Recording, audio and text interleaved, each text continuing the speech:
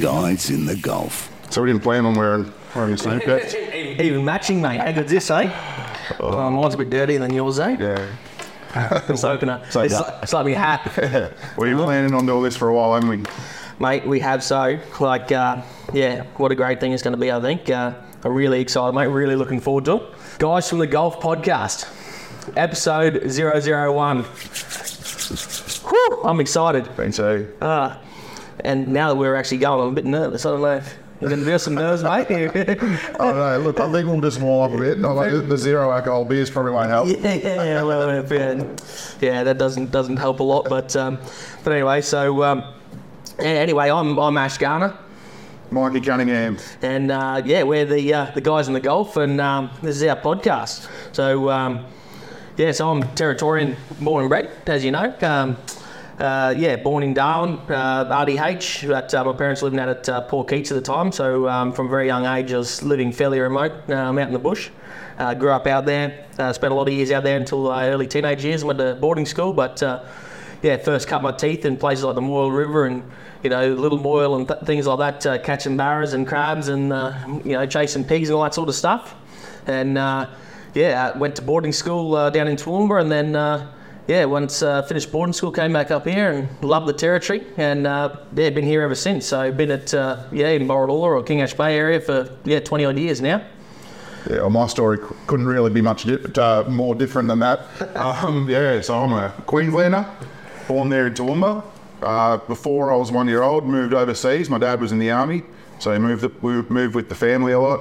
Lived in Germany, Hong Kong, Melbourne, Canberra, Gosford, Gold Coast, and then moved to the NT maybe 10 years ago, I reckon. Moved here to King Ash Bay. Yep. Where most people would go to maybe Darwin first and then move rural. Yeah, that's I did it. the rural thing. I didn't go to Darwin for 5 years or something after I moved to the NT.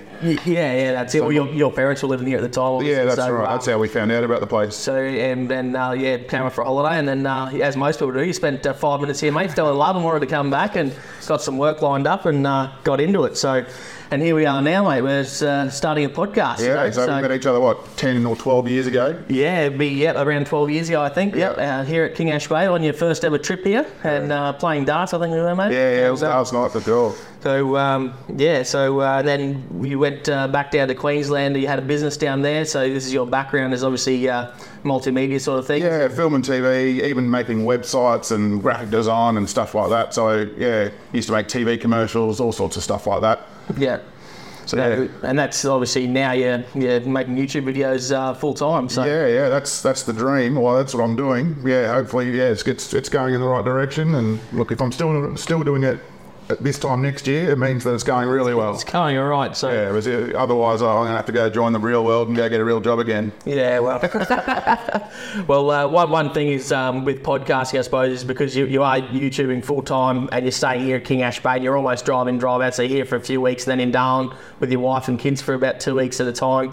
So obviously, spending a lot of time on that road backwards and forwards. You like listen to podcasts. I know I listen to quite a few and might have put you on to a couple of good ones and Rogan and things like that. So both of us really like that and like this sort of format. And one of the big things, like Tales from the Tinny podcast, which has been one of my favourite ones for quite a while. And these guys have been around for, I don't know, maybe 16, 17 years or something like that. And hell, was it 800 episodes or something? Something like that, mate. Yeah, I was only reading today. Wow. Just under 1,000 episodes there. So, just by coincidence, we've been talking about doing this for a few months now and trying to get things organised for it. And then we just found out a couple of days ago that they're finishing up. It's their last ever year, so very sad to see them guys go, and we're certainly not in any way trying to replace what they've done. They've done a great job over the years, and I know I've called them in a few times with a few times. Yeah, absolutely. Yeah. What did he give the local fishing report or something for down this region? Or yeah. Well, I was still doing fishing charters back in at that time, so I was just giving a few fishing reports and.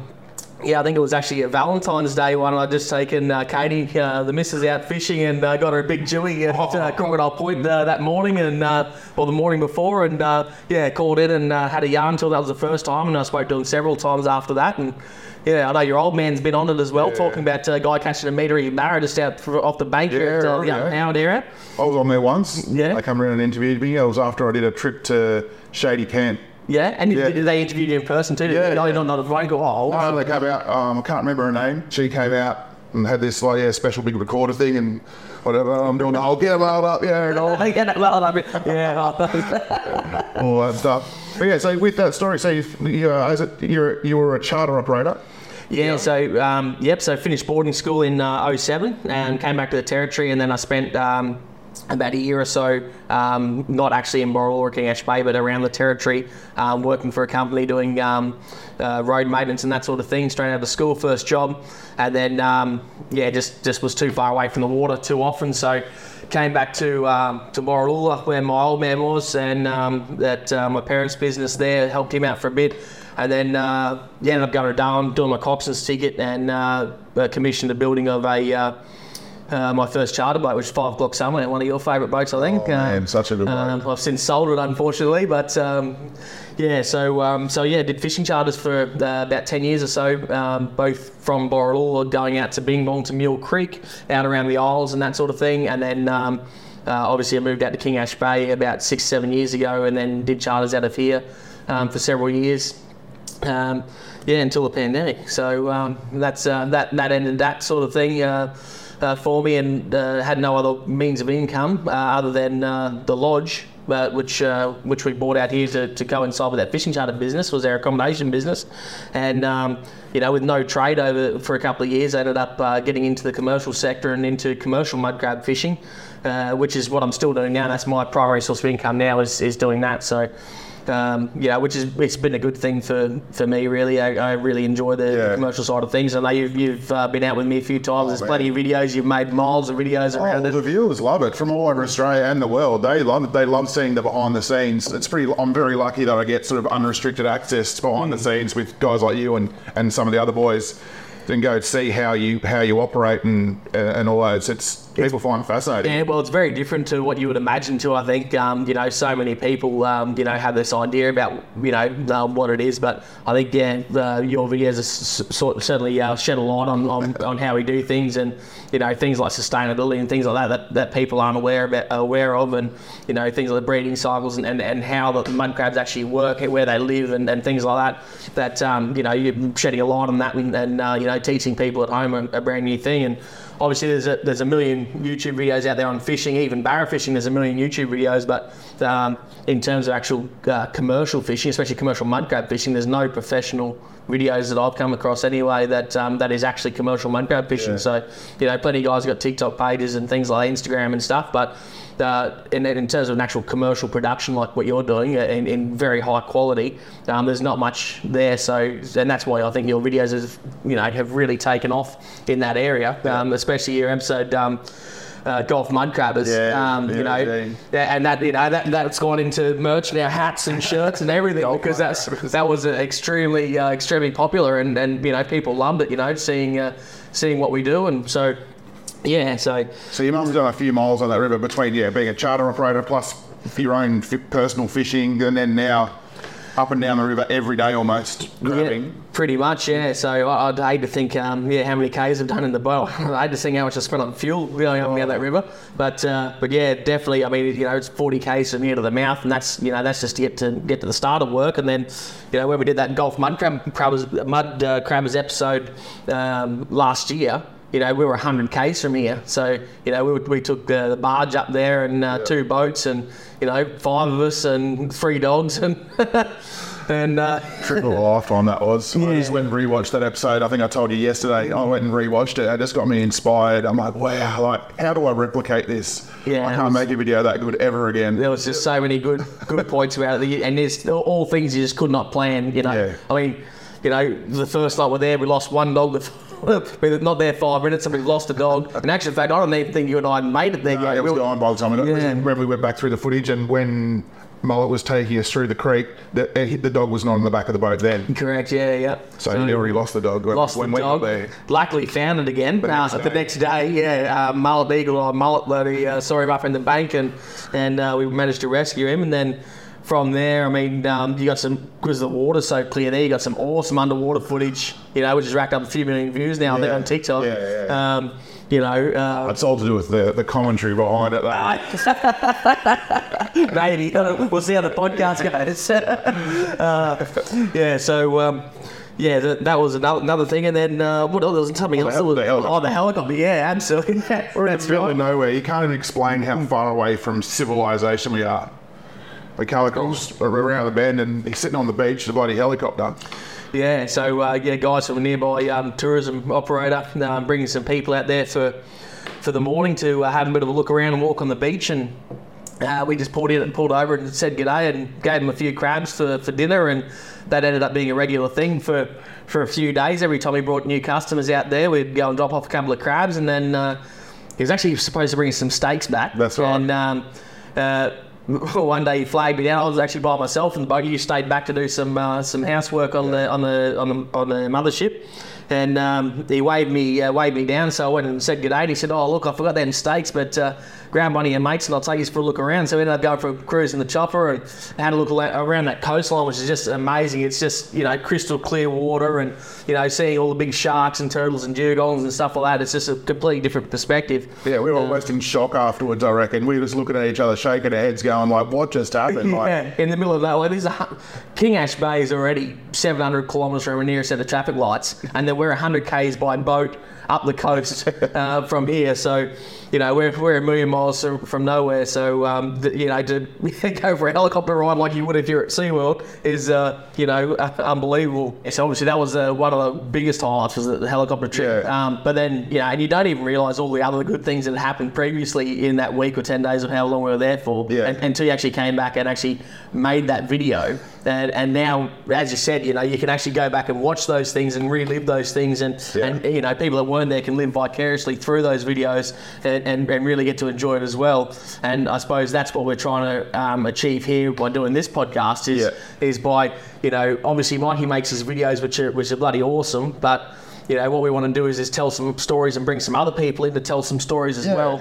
So that go into more details. I feel like videos is very sort of fast paced. I try and keep it fast paced. Yeah. At least I feel like we can just slow down and go through some more details. And people love hearing information about this area, you know, especially first timers coming to here, coming anywhere to the Gulf, anywhere in the Northern Territory even. Like, it's like a trip of a lifetime for a lot of people they're trying to plan. Yeah, absolutely, mate. I know, like, having the lodge here, you know, especially guys that have been here for the first time, you know, you know, sometimes you can't get away from, you know, or you would know yourself from, you know, we're sitting down at the bar there and having a beer, and you get talking to a couple of guys that never been here before, and all of a sudden it's, you know, it's closing time, it's stumps down there, and at home time because you've been there talking all night about all different things. So I suppose, you know, that's the idea of what we're doing here is to try and get this out to a broader audience, people that might be looking at not necessarily coming here, but anywhere that's sort of remote in this sort of northern part of Australia. Yes. And that's again why we call it Guys in the Gulf. So it's not, you know, strictly just about King Ash Bays or you know, fishing. It's not just fishing or crabbing. Yeah. So, you know, any interesting stories, and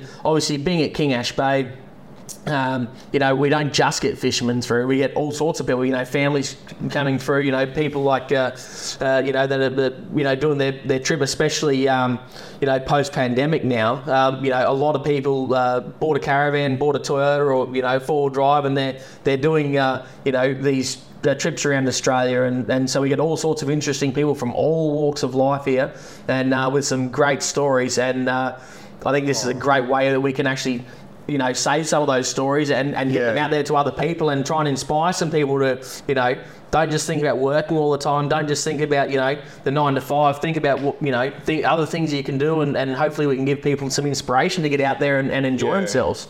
I just thought of a couple of cool stories there. So when you were saying about they're not just fishermen coming here, got me sort of ticking a lot. We get variety bashers coming through. Yep. We get bird watchers, all sorts of stuff like that. But what I thought of, remember that time there were those, we were going for a drive down to a land-based fishing spot way down to the west, east, sorry. And we come across those two people on the push line. Yeah. We're in the middle of nowhere, Yeah. like probably 70 kilometres from Borroloola. Yeah, on some of the worst dirt road in Australia. And they're on the push bikes. Yeah, and the corrugations are that big. There's kangaroos hiding in the shade on. Yeah, and we pulled up and just yelled, "You guys want a beer?" And they're like, "Yes, please." So we pulled up and had a couple of beers with them and just had a yarn, and then off we went. Oh, Bullfrog gave him a rock. Froggy, our good mate Froggy, no doubt you'll meet him in future episodes. He's an absolute He'll champion. be a guest. He likes rocks. He loves rocks. He really loves rocks. And if it's your birthday, look out, you're going to get one. So that was sick.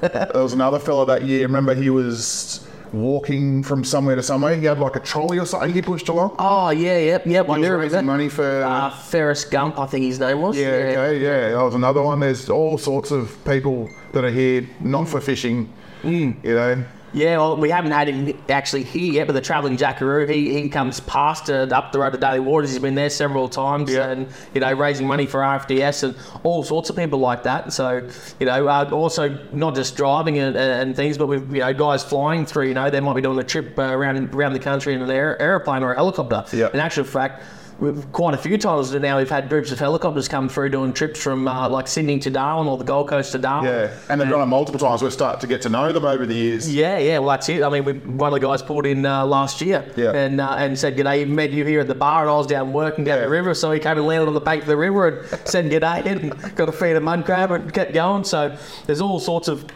people that come here and from all different walks of life, and we want to try and record some of their stories so that they can be shared amongst everyone, and give some people some inspiration to get out there and get amongst it. Yeah, well, sounds like a good plan.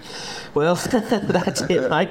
So, at the moment, so we're just about, what are we now, November 20th. So things are just starting to wind down now. So we're not getting as many people through. It's sort of the end of our sort of tourist season. Yeah. It's, colloquially known as the swing season between the wet, so we're between the dry season and the wet season now. So apart from the keen sort of barra fishermen and that sort of thing, there's not a lot of tourist sort of traffic. Commercial crabbing slowing down. Some of the guys have already stopped for the year. I've only got probably a couple of weeks left. Yeah. Everything's sort of slowing down now as we get into the wet season. A few storms starting to build up and that sort of thing. The season this year was really good. One of the better ones. Like I've only been commercially crabbing for 3 years, so it's only my third season. But from what I've seen, it's gone from strength to strength. Even though there's a fair bit of effort in this area, just with good wet seasons for the last few years, the crabbing's just been unreal. So it's been a really good season for everyone, and even like rec guys as well. I mean, I know you've been out and Yeah, you can just get some rusty old pots you find in the back of the shed and chuck them out there, and you're going to get crabs. You're going to catch mud crabs out there. It's been a sensational year. No one has complained about the crabbing this year. Yeah, absolutely not. So do you find? So you say with a good wet season, so you find that the crabbing is better if there's a good wet season? Absolutely. So if you look at the data, it actually shows quite clearly, and it's the same for like barramundi as well. So when you have a good wet season, and when I say good wet season, doesn't necessarily mean that everything gets flooded all the time, but good consistent rain over a period of time without too much flooding, because one of the things, especially for mud crab, is if you get massive floods and massive river flows, what can happen, particularly here, and that may be the same in other rivers, I'm not sure, but certainly here, is sand and silt gets washed into the river, and then that covers some of the mud flats and things out the front. So so basically it turns the mud flats into sand, so the crabs don't want to stay there as much because their food source isn't living in the sand like it would be if it's mud. So okay. So even though you want a good wet season, you don't want it to be a raging... Yeah, so we don't want the big cyclone to come through, big low pressure system coming in and sitting over us for several days and absolutely flooding it. We want good consistent rain for a long period of time. So all that nutrients and everything like that gets a chance to build up. All the microorganisms, everything in the fresh water builds up, gets into the river, feeds all the fish and everything like that, and then it goes down and into the coast, and that's why you get... Yeah, absolutely. And that's why this area in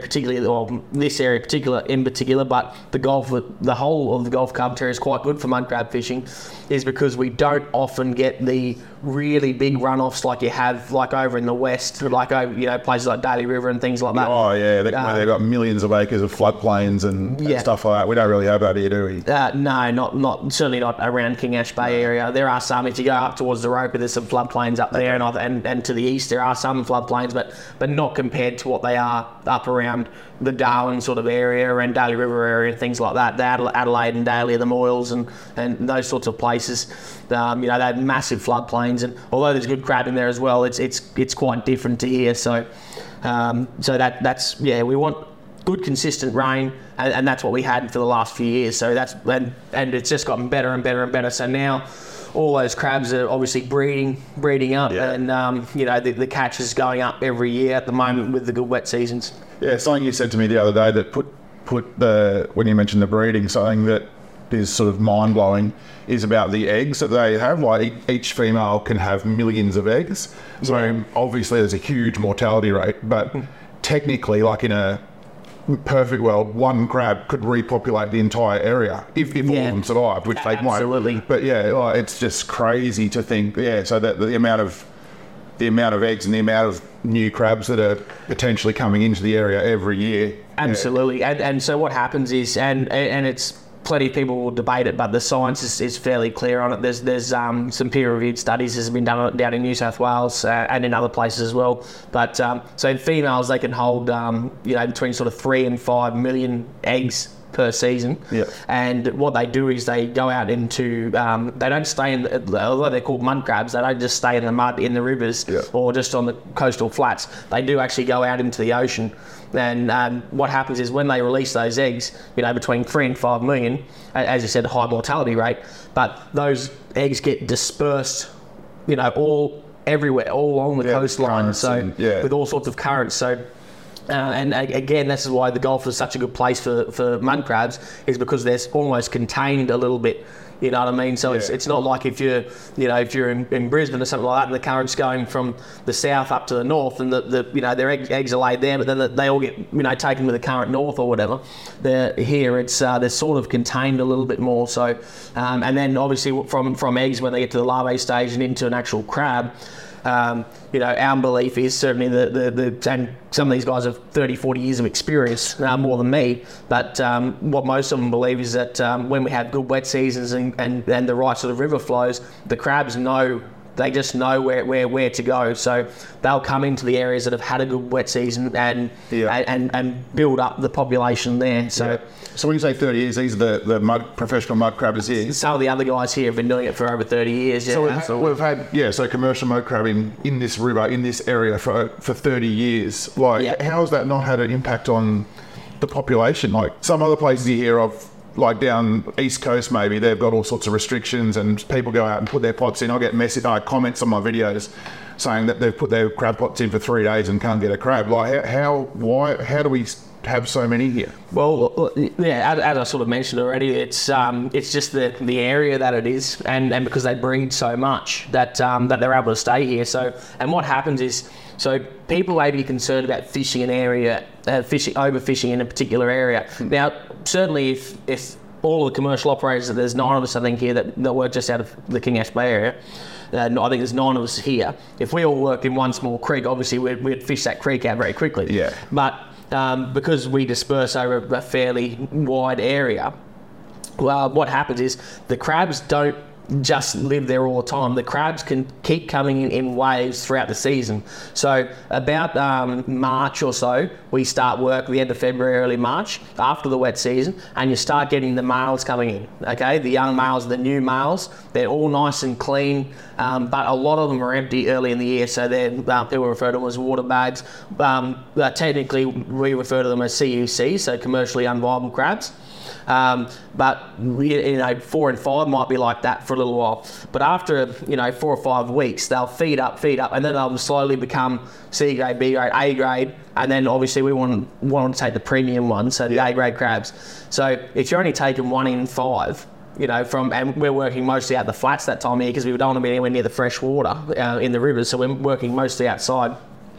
If we're only taking 1 in 5 or 2 in 5 early in the year, all those other ones that we're letting go, they can continue marching. They go into the creeks and rivers and whatever, and we just keep collecting them as they go through. So almost like a filter as they go through. We just filter out the good crabs, and all the CEC crabs can continue on where they're going.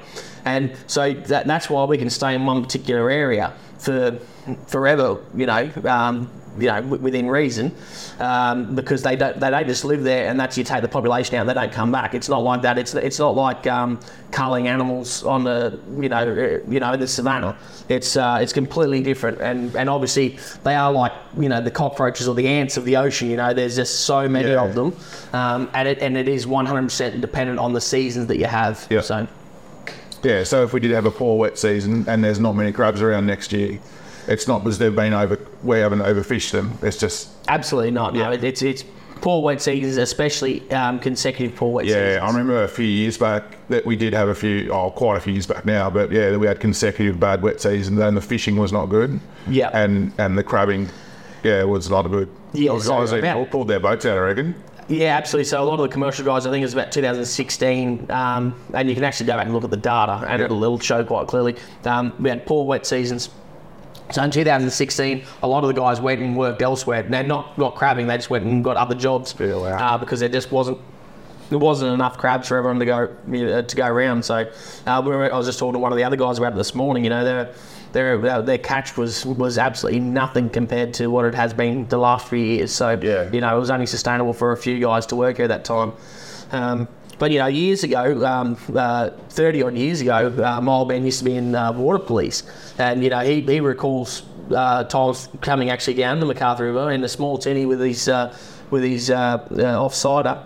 And he recalls seeing, the way he puts it is, you could just about walk across the crab pot floats. Yeah, because there were dozens and dozens of commercial mud crab fishermen here. I've heard him tell a story coming back at night, and you could just see the lights from the camps all the way up the river, he reckons. Yeah, so I mean, in terms of overfishing, I don't think we're in doubt of that. It's 100% comes down to wet seasons, and so we'll segue into like this wet season. So it's predicted that it's going to be a El Nino sort of season again, where we're in an El Nino swing. Although actually, as we said at the moment, they're actually saying, well, the El Nino's taking a break and we're in this La Nina cycle again. So and we're actually getting a little bit of rain around the place. We haven't had a lot of rain here at King Ash Bay yet, only a few showers, but certainly there's been a lot of rain around, which is quite promising, and looking forward to hopefully getting a decent wet season. So, and we're completely different to other places. So we're sort of almost in line, similar latitude to say Cairns, for example. Yeah. But obviously they'll get a lot more rain from us because they've got the big Coranda Range, the Great Dividing Range, Coranda Range right behind them. So they get a lot more rainfall than us. And then Darwin is slightly further north to us, and then they get the monsoon a lot more than what we do. So it's more tropical up there. Yeah, so we're sort of savanna or subtropical almost. So we don't rely solely on the monsoon coming down. We don't rely on the monsoon coming down like you would in Darwin. We almost solely rely on the low pressure systems coming out of the monsoon and heading south, and then dragging the rain from the monsoon down. And we might get 3 or 4 days of rain from a low that's nearby us. Yeah, and that's what we get. So even if it's predicted to be a poor wet season on average for places like Darwin or Cairns, that rely on or Nhulunbuy, we can still get a decent wet season for us because our average rainfall is quite substantially lower than those, and we only require a few low pressure systems to come down throughout that December through March sort of period for us to get a good season. So we spoke a lot about crabbing before. Let's move on to fishing, and actually let's talk specifics. Like you actually wrote some notes here. We talked about favourite fishing location. Do you have a favourite fishing location, whether it's here or abroad? Well, yeah, I think my favourite fishing location, it's hard to put it on as just one because there's so many great spots, and I love it here, absolutely love it here. But I think solely for the fact that it's where I grew up. I love the Moyle rivers, the Little Moyle and Big Moyle, and growing up out there, that was you know, and that's again talking about those floodplains. You know, that's a place where you do get the big monsoons come through, and then massive big floodplains. And so you're going up a, you know, relatively small river compared to the MacArthur. You go up something like the Moyle River, you know, is relatively small compared to here. And when you get to the top of it, it's, you know, it's only a couple of metres wide, and you're just onto millions of acres of floodplain, and the barrows just stack up there, you know, in their tens of thousands, if not millions, and they're all trying to get up in that floodplain. So you can sit there in a boat, and you can catch literally at the right time, literally hundreds and hundreds of barra in a day. And you know, when I first met my partner Katie, you know, I took her over there for one Easter weekend, and she caught her very first barra there. So I think that's, in terms of my favourite location, I think that'd be pretty close to it, because of just because of the uniqueness of it, and you know, it's where I caught my first barra, and you know, fishing with my old man as a kid, and I've got a lot of fond memories of that. So it's probably not as easy access as it is here as well. So it's probably the sort of thing most people don't get to do. No, absolutely not. I mean, to get in there now, I'm not even sure. You know, it's certainly you'd need permits and that sort of thing. So unless you're going with a commercial operator out of Darwin or something like that, that's got land access, you know, that brings a mothership down from Darwin to there. It's or other than that, you may live at somewhere like Port Keats, or also known as Wadair. The proper name for it is Wadair. If you live there, you might be able to get permission from the TOs there to get access, the traditional owners, to get access in there, which is what we used to do when we were kids. And you know, that's why I love it, because living in the community there. You know, we were known, you know, there was not many European kids there, my brother and myself and a few others, and you know, growing up there, we were known by all the community, and you'd go out there to go fishing and come back, and you'd always bring a few barras back and give it to the traditional owners and stuff. And that was, you know, I really enjoy that aspect of it. You know, we used to do a lot of hunting and stuff out there as well when we were kids, with my old man and some of his colleagues and friends.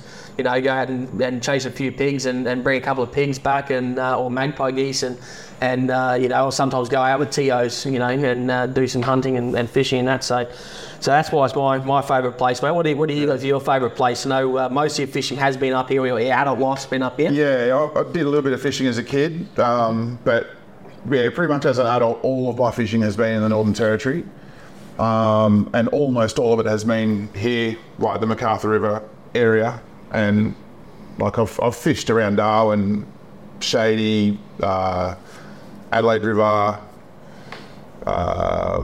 Daly, yeah. But honestly, nothing beats down here. I leave my boat down here now. Yeah. I don't even take my boat back up to Darwin anymore. It's just so simple here, especially with the tides. Like up in Darwin, you got your 8 metre tides and stuff like that. I mean, if you're born and bred there, maybe that'd be the normal. But because I came here first and fished here, I got to know this area.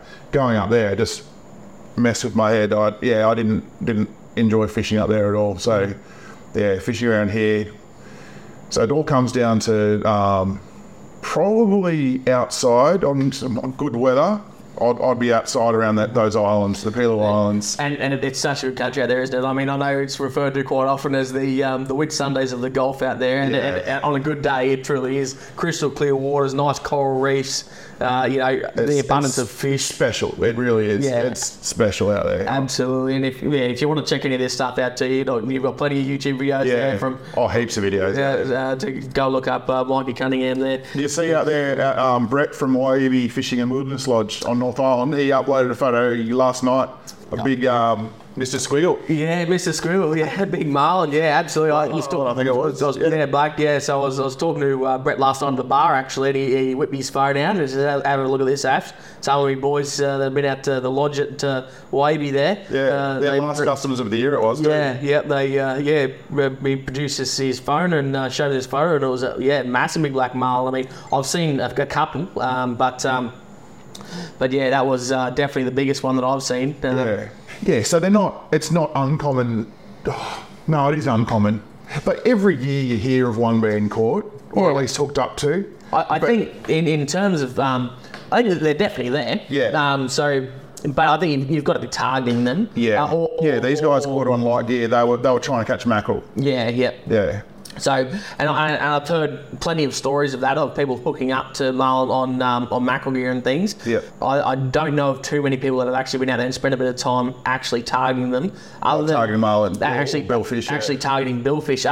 Although we've got a couple of guys here, Steve and Jen, and they got a couple actually this year. Last year or this year? I think it was early this year. There's a photo of one of them holding it in the water, isn't it? Yeah, and I think that, and they went out there. They do a lot of fishing, obviously, Yeah. but they actually targeted it. And, They targeted it, yeah. Yeah, and small boats too. I mean, we're not talking, not talking black watches or Rivieras. We're not talking offshore either. No, we're just around the isles. This one was caught like right near North Rock, the one yesterday. Yeah. Yeah. Well, I'm doing a fishing chart at North Rock there, just off the top of North Island. I've seen one actually came up and was hanging off the back of the dual engines with the stainless steel propellers spinning in the current.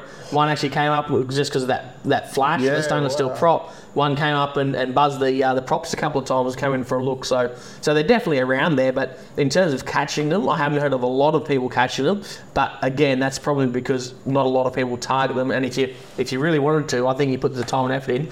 Yeah, if you're a keen marlin fisherman, I think there's definitely some untouched waters here in terms of really getting into. We're 2 seconds away from what Groote Island. Yeah. They have billfish competitions there. Absolutely. So Brett was saying they come down towards this way to the marlin grounds.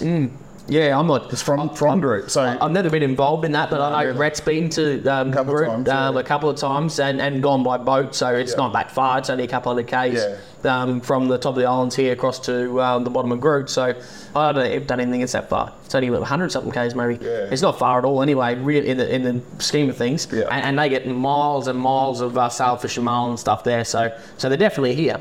Absolutely. what's your favourite fishing moment? My favourite fishing moment? Well, although I've lived in the Territory my whole life, and I've done a lot of fishing, including guiding, although I didn't really do any barra guiding, it was mostly around the islands. But one of my favourite fishing moments is when I caught my first meatery, which you were there for. Bullfrog was there, and not just because it was my first meatery, but I was there with some really good mates, and so yourself, Bullfrog, and and our other mate Tremaine, and it was light gear, land based. 10 pounder, wasn't it? Yeah, 10 pound gear, and small lure. I've got the lure. My missus actually put it in a little frame, and with the photo we holding the bar, and a little story there. Ash with his mates Mikey, Bullfrog, and Tremaine, first meatery, 107, and the location. So yeah, that was one of my favourite fishing moments. And one of the funniest things was when we actually landed, because 10 pound gear, I was pretty excited. You were through the bush a little bit fishing, didn't even believe me that I had a big fish on. I was yelling and carrying on over on the other side of the bushes, and I thought, whatever, and I came back, and then I saw this thing jump, and I'm like, oh, we're serious. Tremaine's in the water, down up to about here in the water with the landing net, trying to go like this. So, and he did. He got amongst it for me. He got right in there because a bit of a steep bank there. So he had to, he sort of fell into the water almost with the landing net. Got into the landing net. I've grabbed the landing net and run off, shot her back with it. Carried on. Poor old Tremaine. He goes, get me out of here. So he landed the fish. I landed Tremaine. And then there we go. And you didn't fish for the rest of the day. We still caught a few fish. I reckon we even cooked one up. We caught one and cooked it up on the burner there. Yeah. But yeah. That was a hell of a fish. Oh yeah, we just sat there drinking beer for the rest of the day. Yeah, and as I was entitled to do. Absolutely. Released as well. A beautiful release. Yeah, released well. Yeah, and we'll chuck a photo in there so you can see it, mate. That was you'll see how happy I was, mate. The smile here to here, mate. And so, what do you reckon your favourite fishing moment was, or favourite moment, mate? It's out in the water. Out at the islands again, you were there, and Tremaine was there too. Oh yeah. Well, there's plenty of stories there, but I think we actually went out. A bit of a rewind. We went out with Jeremy Wade from River Monsters on Animal Planet. Yep. Ash got a big contract to go out. They wanted to catch a huge groper. So so Ash had the charter business at the time. I drove the second boat for you, the little camera boat. Yeah. And out we went there, and we did however many days of fishing, and then on the the last day. It was the last day, the very last day. You're a better storyteller. You tell it. You know the story. I know it's my favourite moment, but So we're at the Isles. We got this contract to do a job for Animal Planet with River Monsters with Jeremy Wade was the name of the program, and I think it was the #1 show on Animal Planet at the time. It was quite a popular program, and the episode's called Death Down Under. And so it was basically they were travelling across Northern Australia. They're doing tiger sharks, box jellyfish, crocodiles. And then one of the things they wanted to do was catch a giant Queensland groper as part of their storyline, which we are allowed to do here in the North. Which we are allowed to catch them. You're not allowed to keep them over 1.2 metres. Not that you keep them anyway because they're beautiful fish, but you are allowed to target them and catch them. So we took that contract on. We had 2 boats going. We had several guys there, so including Jeremy. We had a producer, a sound guy, 2 cameramen, a tech guy, you, myself. Katie came out and did all the cooking and catering for everyone. And basically the plan was to spend the week out there at Wallaby Lodge at North Island, which is Brett's place, what we just talked about. Where that marlin's caught. And it's exactly where that marlin was caught the other week or last week. And the plan was to go out there to North Rock, try and catch a giant groper. So we'd been there for several days already, and we'd hooked onto plenty of them.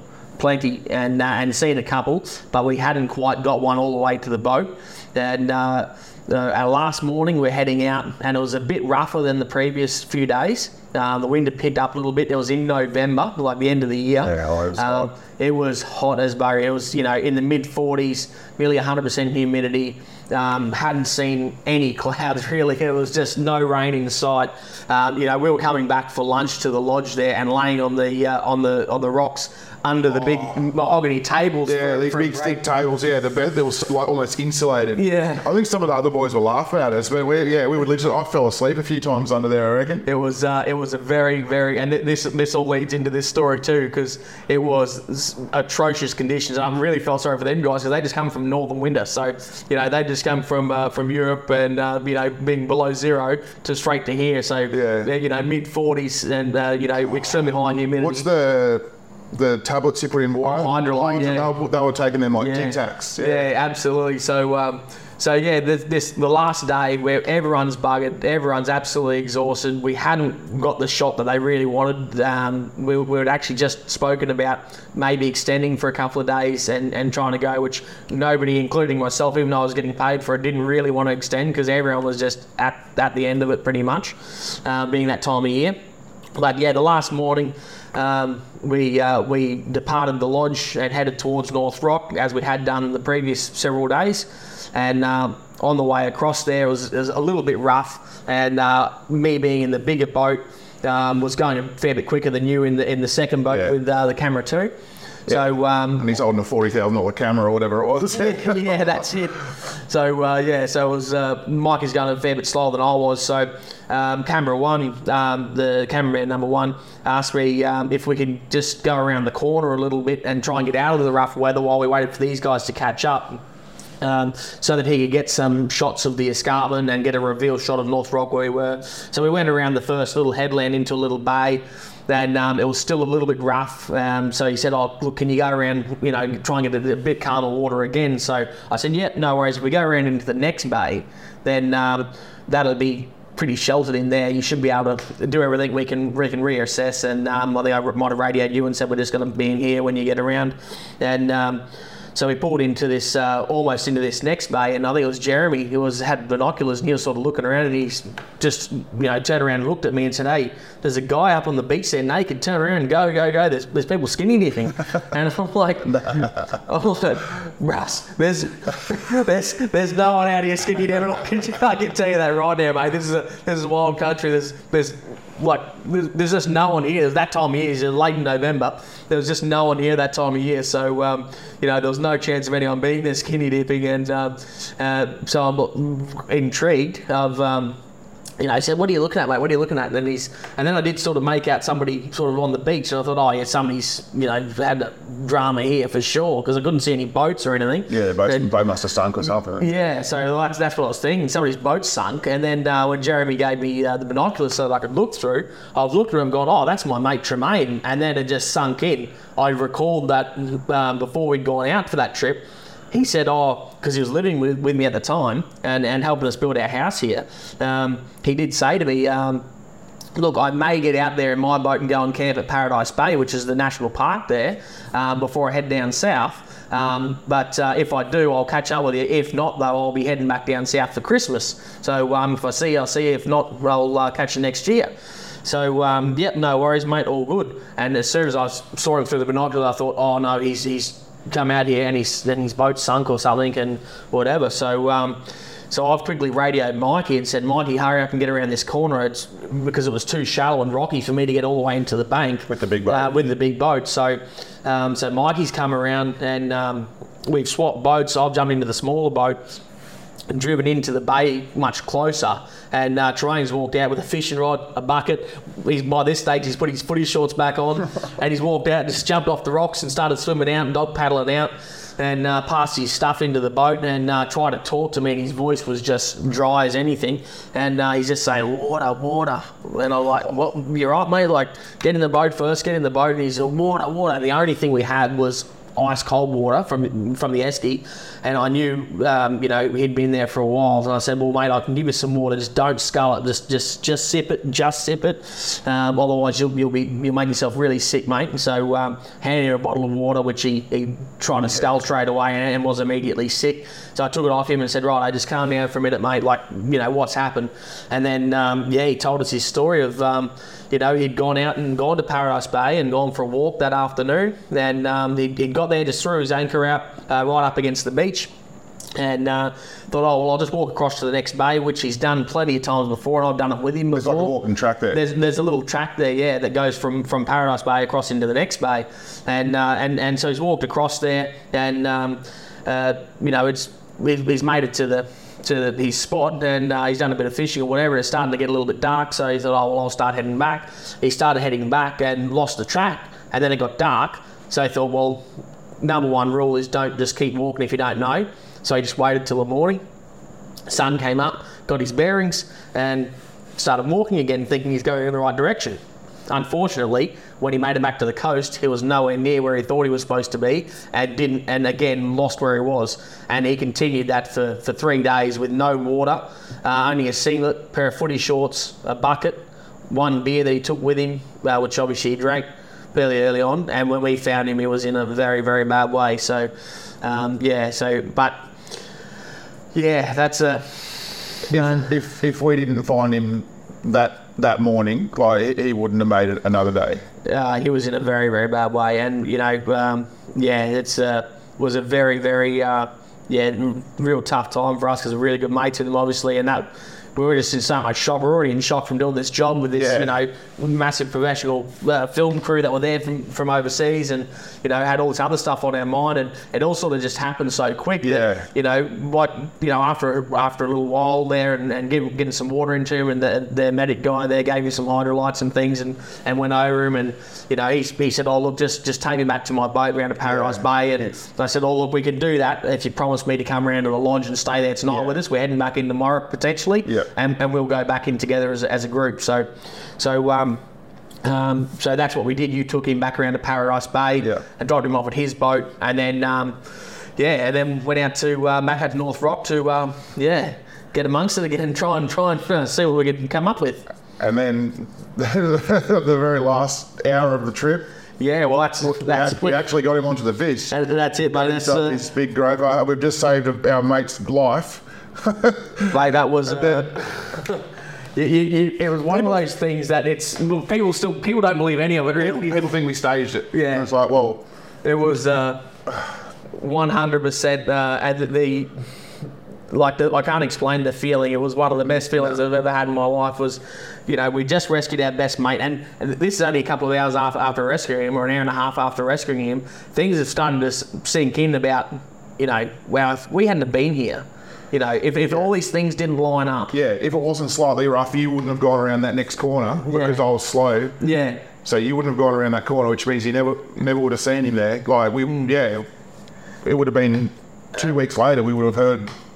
Well, when we came back here, we would have seen his Toyota and his trailer there and thought, well, where is he? What's happened, So, it could have been a vastly different story, and I'm just so thankful that, that we found him, and then an hour and a half after that, then we hook onto this groper, the biggest one that we'd hooked onto it ever for that trip, and managed to get it all the way to the boat and, get it across onto some shallow rocks there so that Jeremy could get in there and get all the shots they wanted. They got all their shots with this massive fish, and you can look it up on YouTube, Death Down Under. Yeah. There's plenty of shorts of it on TikTok, all sorts of things. Like, it was a monster groper. It was a dying moment to the trip.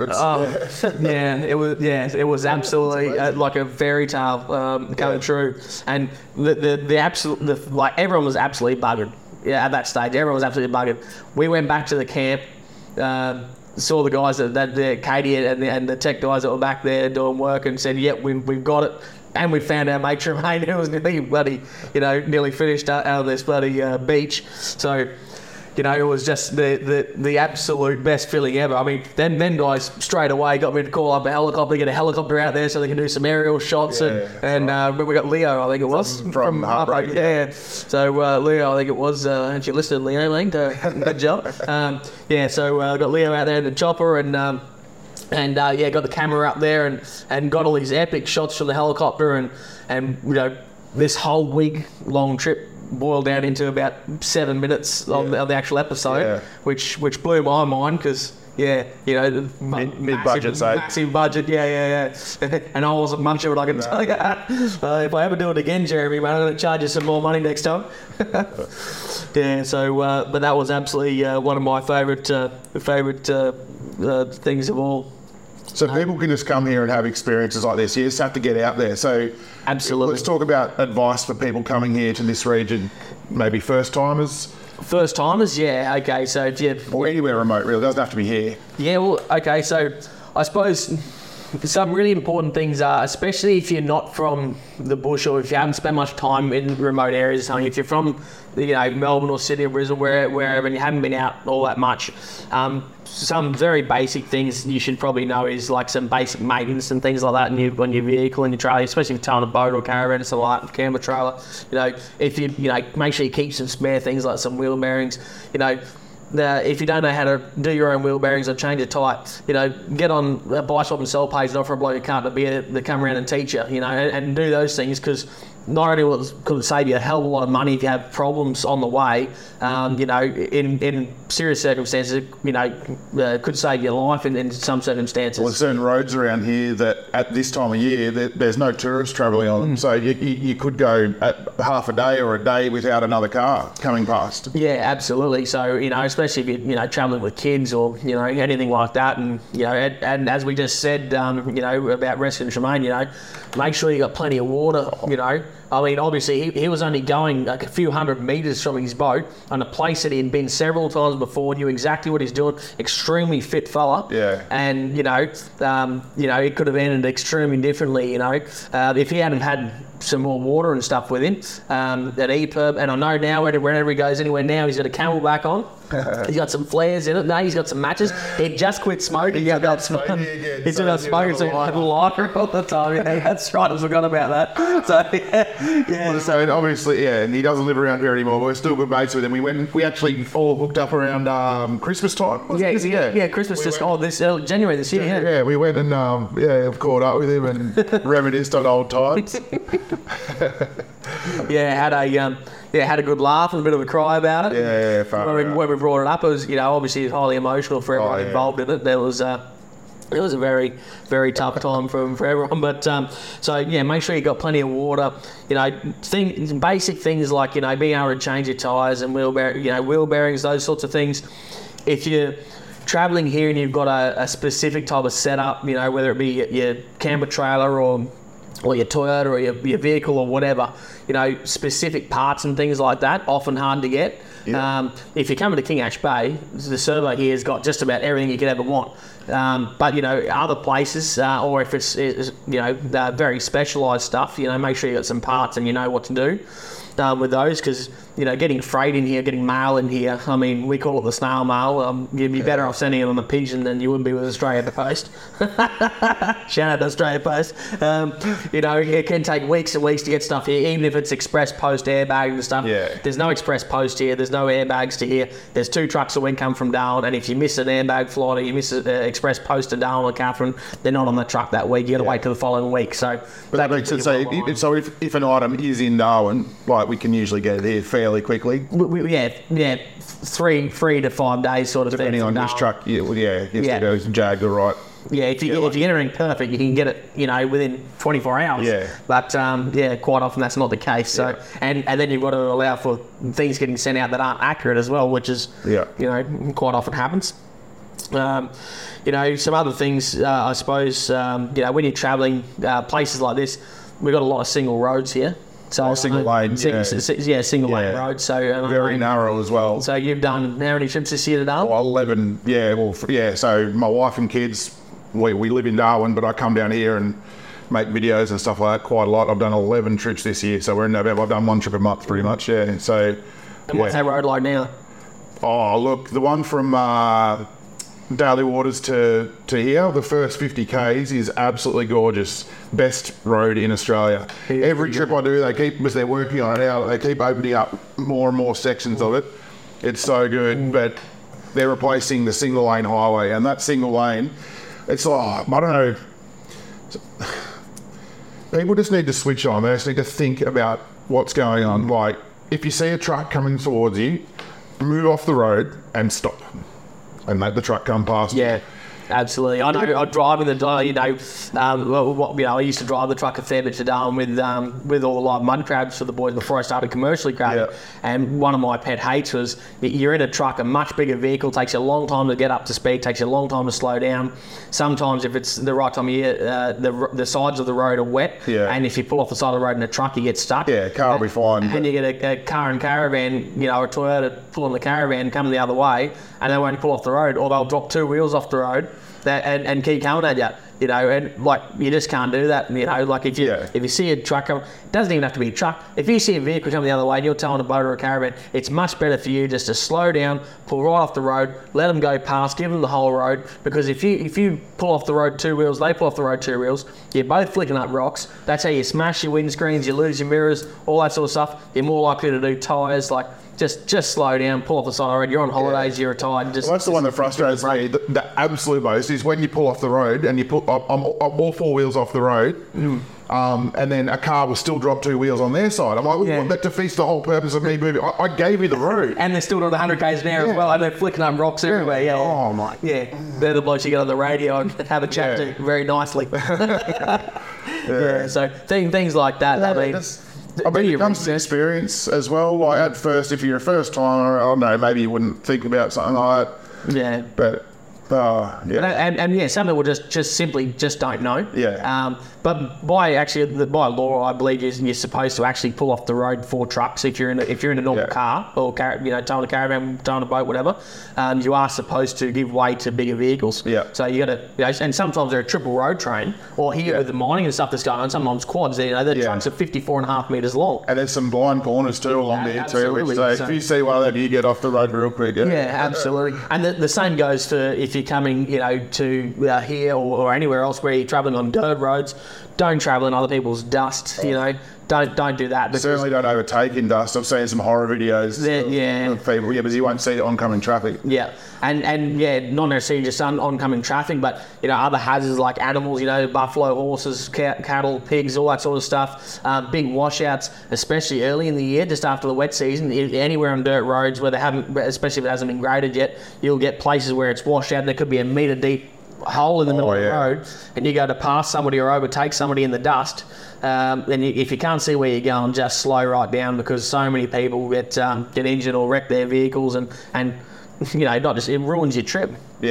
You saved all your money, you spent $100,000 on a caravan or a boat or a Toyota or whatever, and you planned this trip for the last 12 months and you haven't even made it here yet, and you've got to turn around and go home because you've smashed everything up because you're too impatient for the last 100 k's. So slow down on them dirt roads, obviously. And another thing is, don't always take advice from other people. I found talking to a lot of people here this year, something that's come up a fair bit is people come and ask me what the road's like across the top road, and I say, okay, It's a spectrum. Yeah. Some people's opinion, absolutely. So, my first thing is as well, how much experience have you got on dirt roads? You drive dirt roads all the time, never been on a dirt road. Okay, well, I'd say that road's horrible. Okay? If I ask the same question and somebody says, oh no, I've been to the Cape 7 times in the last 7 years, and I'd say, oh no, the road's pretty good, mate, you'll be right. Yeah. So it all comes down to people's experience and their expectations. So if you're talking to somebody and you're planning to do one of these trips, and it could be the Savannah Way from here, you want to go from here across to Dulwich to Corumba or Normanton or whatever, and you've never done on a dirt road before, and you pull up at the servo and say to the bloke in his 200 series Toyota, oh mate, what's the road like? And he says, oh no mate, she's no worries, she's all good, no dramas, just come across it then, there's no worries. You don't know, he might have done that road 100 times and it might be the best trip he's ever had, but to you it could be absolutely horrible. So just on a little micro scale here, like to drive to King Ash Bay from anywhere, the last 21 kilometres here is a dirt road. We get some people that come in here and they'll be, oh, that's the worst road I've ever driven on. Yet at the same time, back when, say, my wife was driving, she used to work in Borroloola and drove that road 5 days a week, and she was 4 months pregnant. Yeah, and drove it 5 days a week, and it was fine. Yeah. The next person said, "Oh, it's the worst road in Australia," and my wife's like, yeah, it's really like that. Yeah. But it all comes down to experience as well. Like if you're towing as well, a bit like if you got some of the corrugations or like caravans will really feel like you shake all your. Absolutely, and it comes down to some people's equipment as well. Like, I mean, some people might have spent $200,000 on a truck. Some people might have spent $30,000 on a truck. So it just depends, as well on what equipment you've got, and not just that, but like really, most of it comes down to experience. So letting your tire pressure down, for example, don't be running bloody 100 pound, across the dirt road, but especially when it's corrugated, because it will shake you to pieces. Yep. Let your tires down to an appropriate level. It's very easy to do now. You can go and get tire deflators. You can set the pressure on them and just plug them in, and it'll deflate to to that pressure, and then just pump it up again when you get to town. Like it's easy things like that. One of the other things which I notice a lot here now I'm driving between King Ash Bay and Borroloola is people that if they're towing a boat or caravan, even some people are not towing anything, and they're doing 15 k's an hour or 20 k's an hour across the corrugations. That is one of the worst things you can do. It's very similar to driving a boat in choppy conditions. There's a speed in which it's better to go faster rather than slow. You can either go really slow or a bit faster. Yeah, like absolutely. That middle. There's a happy speed there for it, and I think generally what it tends to be is the average speed of most of the cars that travel on there is because that's how the corrugations are formed. Yeah, okay. So if you travel at the average speed, which usually on this road here maybe around 80, 85 k's an hour. Yeah, I'd say most vehicles will drive at 85. Yeah. Yeah, so if you sit on that, you'll find it'll be way smoother, a lot smoother. Yeah. And again, that could be why some people will say, oh, the road's the worst in Australia. Other people say, oh no, the road's pretty good. Yeah. So I'll tell you what else I do when I'm driving on that dirt road to Borroloola and I am going 85, 90 k's an hour, I'll drop it into four-wheel drive. Yeah, chugging high four. Yeah. Yeah, on the corners of that, it just feels a little bit more in control. Absolutely. And that's one thing too, I suppose, driving on corrugations, especially if you haven't done it before. And I mean, a lot of you guys that are listening, they're probably thinking, geez, they're waffling on about dirt roads. I live in the terrace, I don't want to hear it. That's fair enough. And there's probably some guy in Sydney who's thinking, this is really important information, I'm writing it down. I think that being our first episode, a lot of this is like we're laying foundations here. This is sort of for the first time, I reckon. We're talking about, we've done a lot of talk, a lot of basics here today. Yeah. So just going back to that and putting it in high four. So when you're driving on corrugations, you're almost skating, so it can be almost like driving on ice as well. So you're putting it in high four, especially if you're on a corner. Yeah, absolutely. And when the road has a camber on a corner or something like that, you have to be really careful. So putting it in high four is a great way to make sure you keep going the right direction. I think all government vehicles now are actually required. They're like police cars, ambulances, and stuff like that. They drive on dirt roads are all required to drive in high four. That sounds like the dirt. That's required. And I think a lot of NGOs, non non-government organisations do that as well. Yeah. In actual fact, some government vehicles that I've been in actually have it marked on the vehicle, the stickers on the dash saying. That would be a very territory thing to have on your dash. In front of the speedo. Someone driving around Sydney for work probably doesn't need that on there. No, probably not. Anyway. All right. So while we are talking about the basics, do you want to talk a little bit more about King Ash Bay, where we are here? Yeah. So once you've gone across the dirt road into King Ash Bay, if you survive it, if you survive it, no, it's actually really good at the moment. It's just been great. It's So if you've never been here before, you don't know anything about it. So it's King Ash Bay Fishing Club. We're basically 500 acres of land, which is leased in perpetuity for the Northern Territory Government. And it's more or less, the best way to describe it, it's a small town. So we do everything ourselves. So we have a management team, a voluntary management team. And then we employ staff to run things like we have a licensed bar and grill. So we have a bar manager and a kitchen manager that operate those businesses all for the club. Then we have powered camping sites, unpowered camping sites. So that's how we make our own power here. We make our own power, absolutely generate our own power. We have our own garbage truck, our own garbage collection. Absolutely everything's done in-house. Pump our own water. Pump our own water. So we've got a bore 10 kilometres away. We've got several bores, solar bores that pump water. So absolutely everything that you get in a city, we do here ourselves, which is it's a testament to the club. It's I think it's our 40th birthday next year. Yeah, imagine the founding fathers of the club from 40 years ago. Yeah, imagine them seeing it today, what it is now. Absolutely. I mean, this used to be the whole club used to be down the river quite a way, and now we've got amazing facilities with really big plans to improve those facilities in the next year or so. Exciting times. We've actually just put in a couple of brand new barbecue areas. The camp kitchens. Camp kitchens this year. So both in our unpowered and powered areas, we've got free electronic barbecues and tables and chairs and stuff undercover for people to use if they're in the powered or unpowered sites. Then there are also people that live here almost full time. A lot of people live here sort of 8 months of the year. So they might have a place in Adelaide or Brisbane or Melbourne or whatever, but they also have a place here, so they come here for most of the dry season. So they're take here advantage of that weather. Yeah, absolutely. The weather is so nice here in the dry season. Yeah, absolutely. So nice cool nights, warm days. It is almost perfect weather actually here, and that's why it's so popular with people. I think is mostly because of that weather. Yeah, well, people come from months of the year. Like they'll literally plant veggie gardens next to their caravans. Yeah, for sure. And I mean, we have about 100 odd actual permanent dwellings that people live in. Yep. We've got a few businesses that run out of here, so we've got houseboats that operate out of here. We've got cabins. As I mentioned earlier, we've got a full bar and licensed bar and kitchen there, so you can come and get a meal. During the season, we're open from lunchtime, 7 days a week. That's a new thing this year. That's a new thing this year. No, that's been so good. It has been really, really good. And popular too. Very popular. A lot popular. of people coming down. I think there was a few. I didn't hear negative comments, but people sort of worried about, will this work? Well, it's gone really good this year. So, and it's only going to keep getting better. So if you're planning to come here, you can pretty much get everything you need. There's a service station here which supplies pretty much everything you can buy at Woolworths or don't fill up your car with a 20 kilo bag of potatoes, and you don't need to buy bulk stuff. Bring bulk stuff. The only things you really need to bring are specific things that are really obscure things. Anything that's even half normal, you'll be able to get here. Yeah. And the other thing is as well, like people, the survey, they do provisioning for people as well. So if you're here during the season and you want something that they don't have, which is pretty unlikely, but if they don't have something you want, like you talk to them over there, they'll be able to order it in for you. Yeah. And even if they can't, you'll be able to order stuff online. You can get mail here. We collect mail once a week and bring it into the office here. So what if someone's boat breaks down? Someone's boat break again. The service station, there are 2 mechanics there flat out.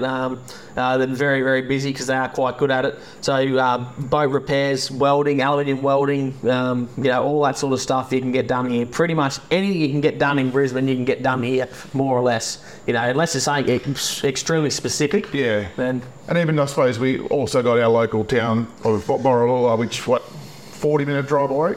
Yeah, about 40 minutes from here. So you're at Borroloola. If you need an electrician or something like that, Yeah, so, well, you can maybe find one in Borroloola. Yeah, we got care. There's industries there. They've got electricians, plumbers, builders, all that sort of stuff. There's a butcher shop there, so you can get fresh meat if you want.